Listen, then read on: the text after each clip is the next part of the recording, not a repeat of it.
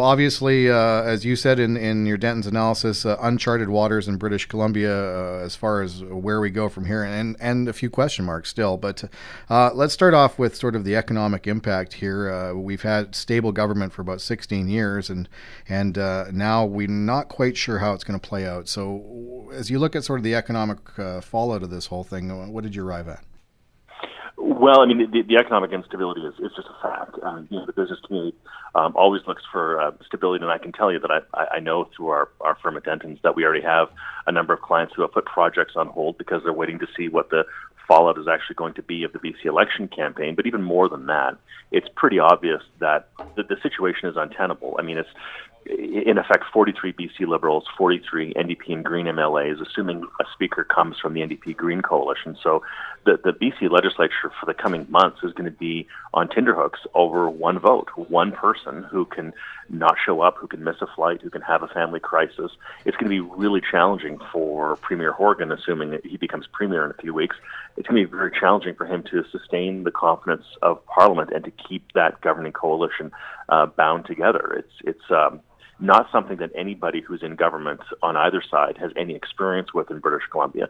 And the ability to manage personalities and to keep the agenda moving forward and to avoid the potholes that come at you by virtue of just being in government is going to be incredibly unstable for quite some time. So one of the things that caught my eye is your analysis of the 10-page document, the deal between the two parties. You note that there's no economic initiatives listed there.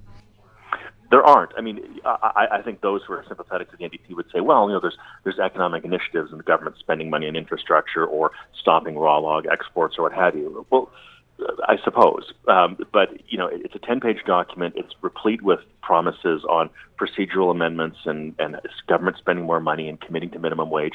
But all of it is about the government spending the wealth of taxpayers, not creating wealth for taxpayers. Say what you will about Premier Clark, but, she aspired to go forward and to expand the LNG industry in British Columbia. She aspired and built the Site C dam and moved that project forward. She aspired for economic growth through expanded free trade across the Asia Pacific, trying to resolve the softwood lumber agreement by having David Emerson being brought in as an emissary. But again, putting irons in the fire for economic growth and forward-leaning and pushing for things, even some things that may be controversial, like providing the export permits for and the environmental permits for LNG for pipelines in British Columbia in the Kinder Morgan project. One can agree or disagree with whether or not the pipelines should go forward, but there's clearly an aspiration to get commerce and business moving into the province. There really isn't any of that in the agreement. The agreement is clearly about ensuring that New Democrat voters and the base and Green Party voters in the base feel at home ideologically in this sort of merged family. But there's really nothing about enterprise, economic growth, and building BC's economy. It's really quite amazing how they left that out in a 10-page document.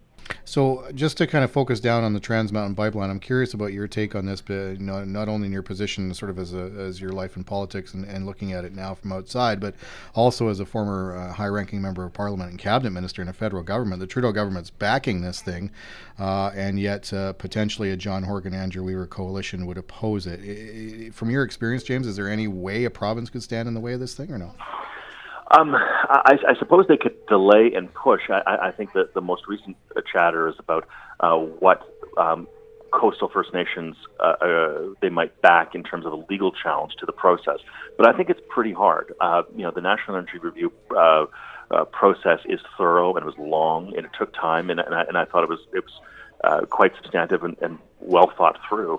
But clearly, I think there's going to be a standoff. The NDP government in Alberta versus the NDP government in British Columbia, Justin Trudeau in Ottawa, coastal First Nations who might still have some anxiety and opposition to this, and the mayor of Vancouver versus Alberta First Nations and Interior First Nations who have signed on and want to see the Kinder Morgan pipeline expand and grow. There's clearly two forces that are going to collide here politically.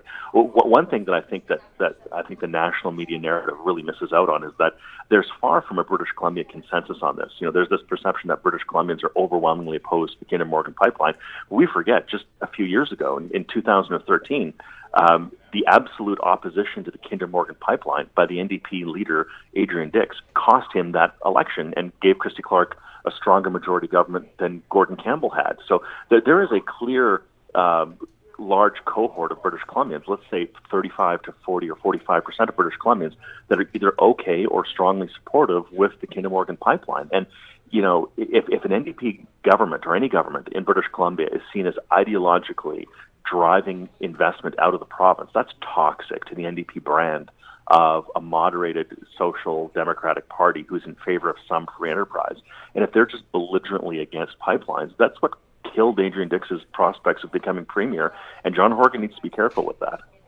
All right, and the other issue I wanted to focus on is proportional representation. We have no idea what that will look like, but ideally they're going to have this election, or referendum rather, alongside the 2018 municipal election, and I gather that you guys see some issues with that. Yeah, look, every New Democrat party on paper is in favor of proportional representation. No New Democratic government in Canadian history has ever moved forward with proportional representation. Even the NDP governments under Premiers Harcourt, Desant, and Clark, they never went forward with proportional representation. No NDP government or party in British Columbia has ever won more than 50% of the vote.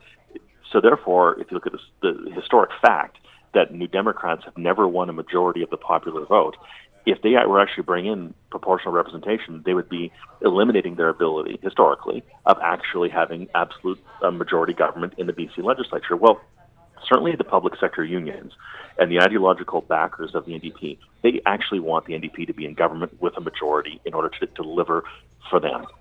They don't want proportional representation. They don't want a political scientist's sort of perfect dream of a perfect electoral system that reflects the proportion of votes that the public gives.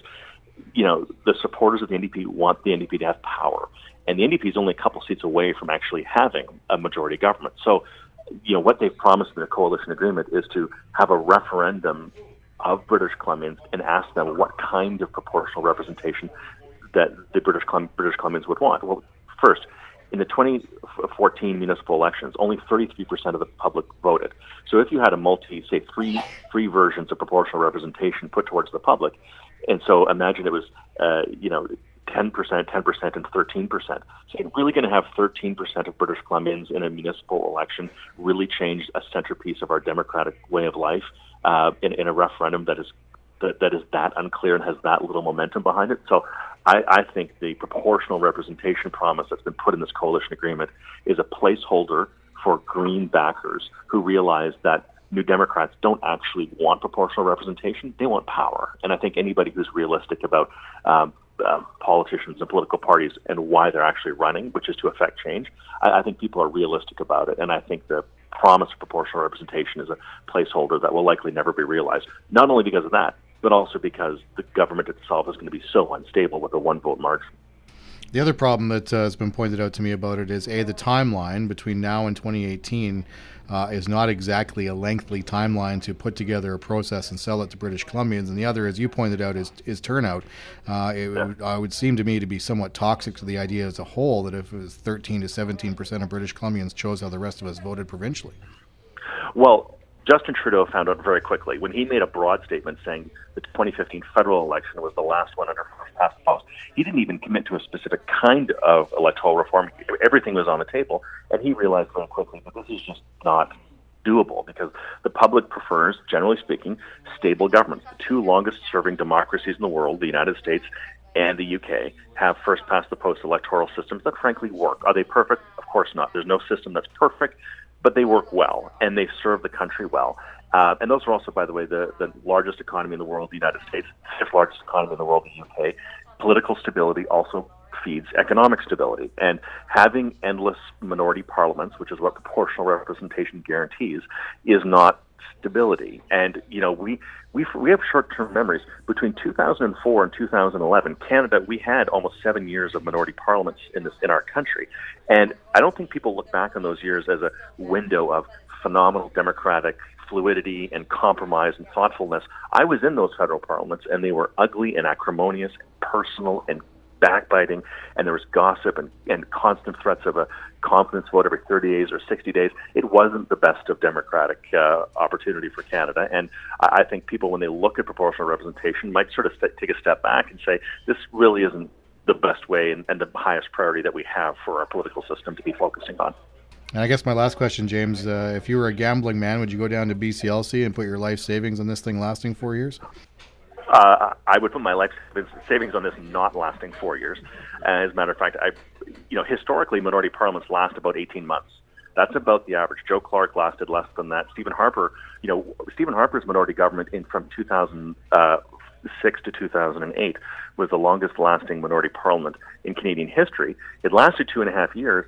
The main reason why, though, was because the Bloc Québécois had the balance of power, and they tanked in the polls, and they were scared of losing their salaries and losing their years that contributed to their MP pensions. And so they sustained Stephen Harper's government. We also made some compromises. We reached out to other parties and, for example, put Gary Doer in Washington, D.C. as our ambassador, and we reached out to David Emerson, a Liberal, and brought him into cabinet. We did things that moderated our agenda, yes, but the diversity of the federal parliament between Conservatives, NDP, Liberals, and Bloc Québécois created an opportunity for us to work with other parties. In British Columbia, it's 43 to 43 with one NDP speaker. And you are one missed flight away from a missed confidence vote. You are one crisis or one eccentric personality or one broken promise away from all of this falling apart in either direction. So I would not bet on this lasting, frankly, more than 18 months. Thanks, James. Pleasure chatting. Cheers, man. Bye-bye. Cheers, bye.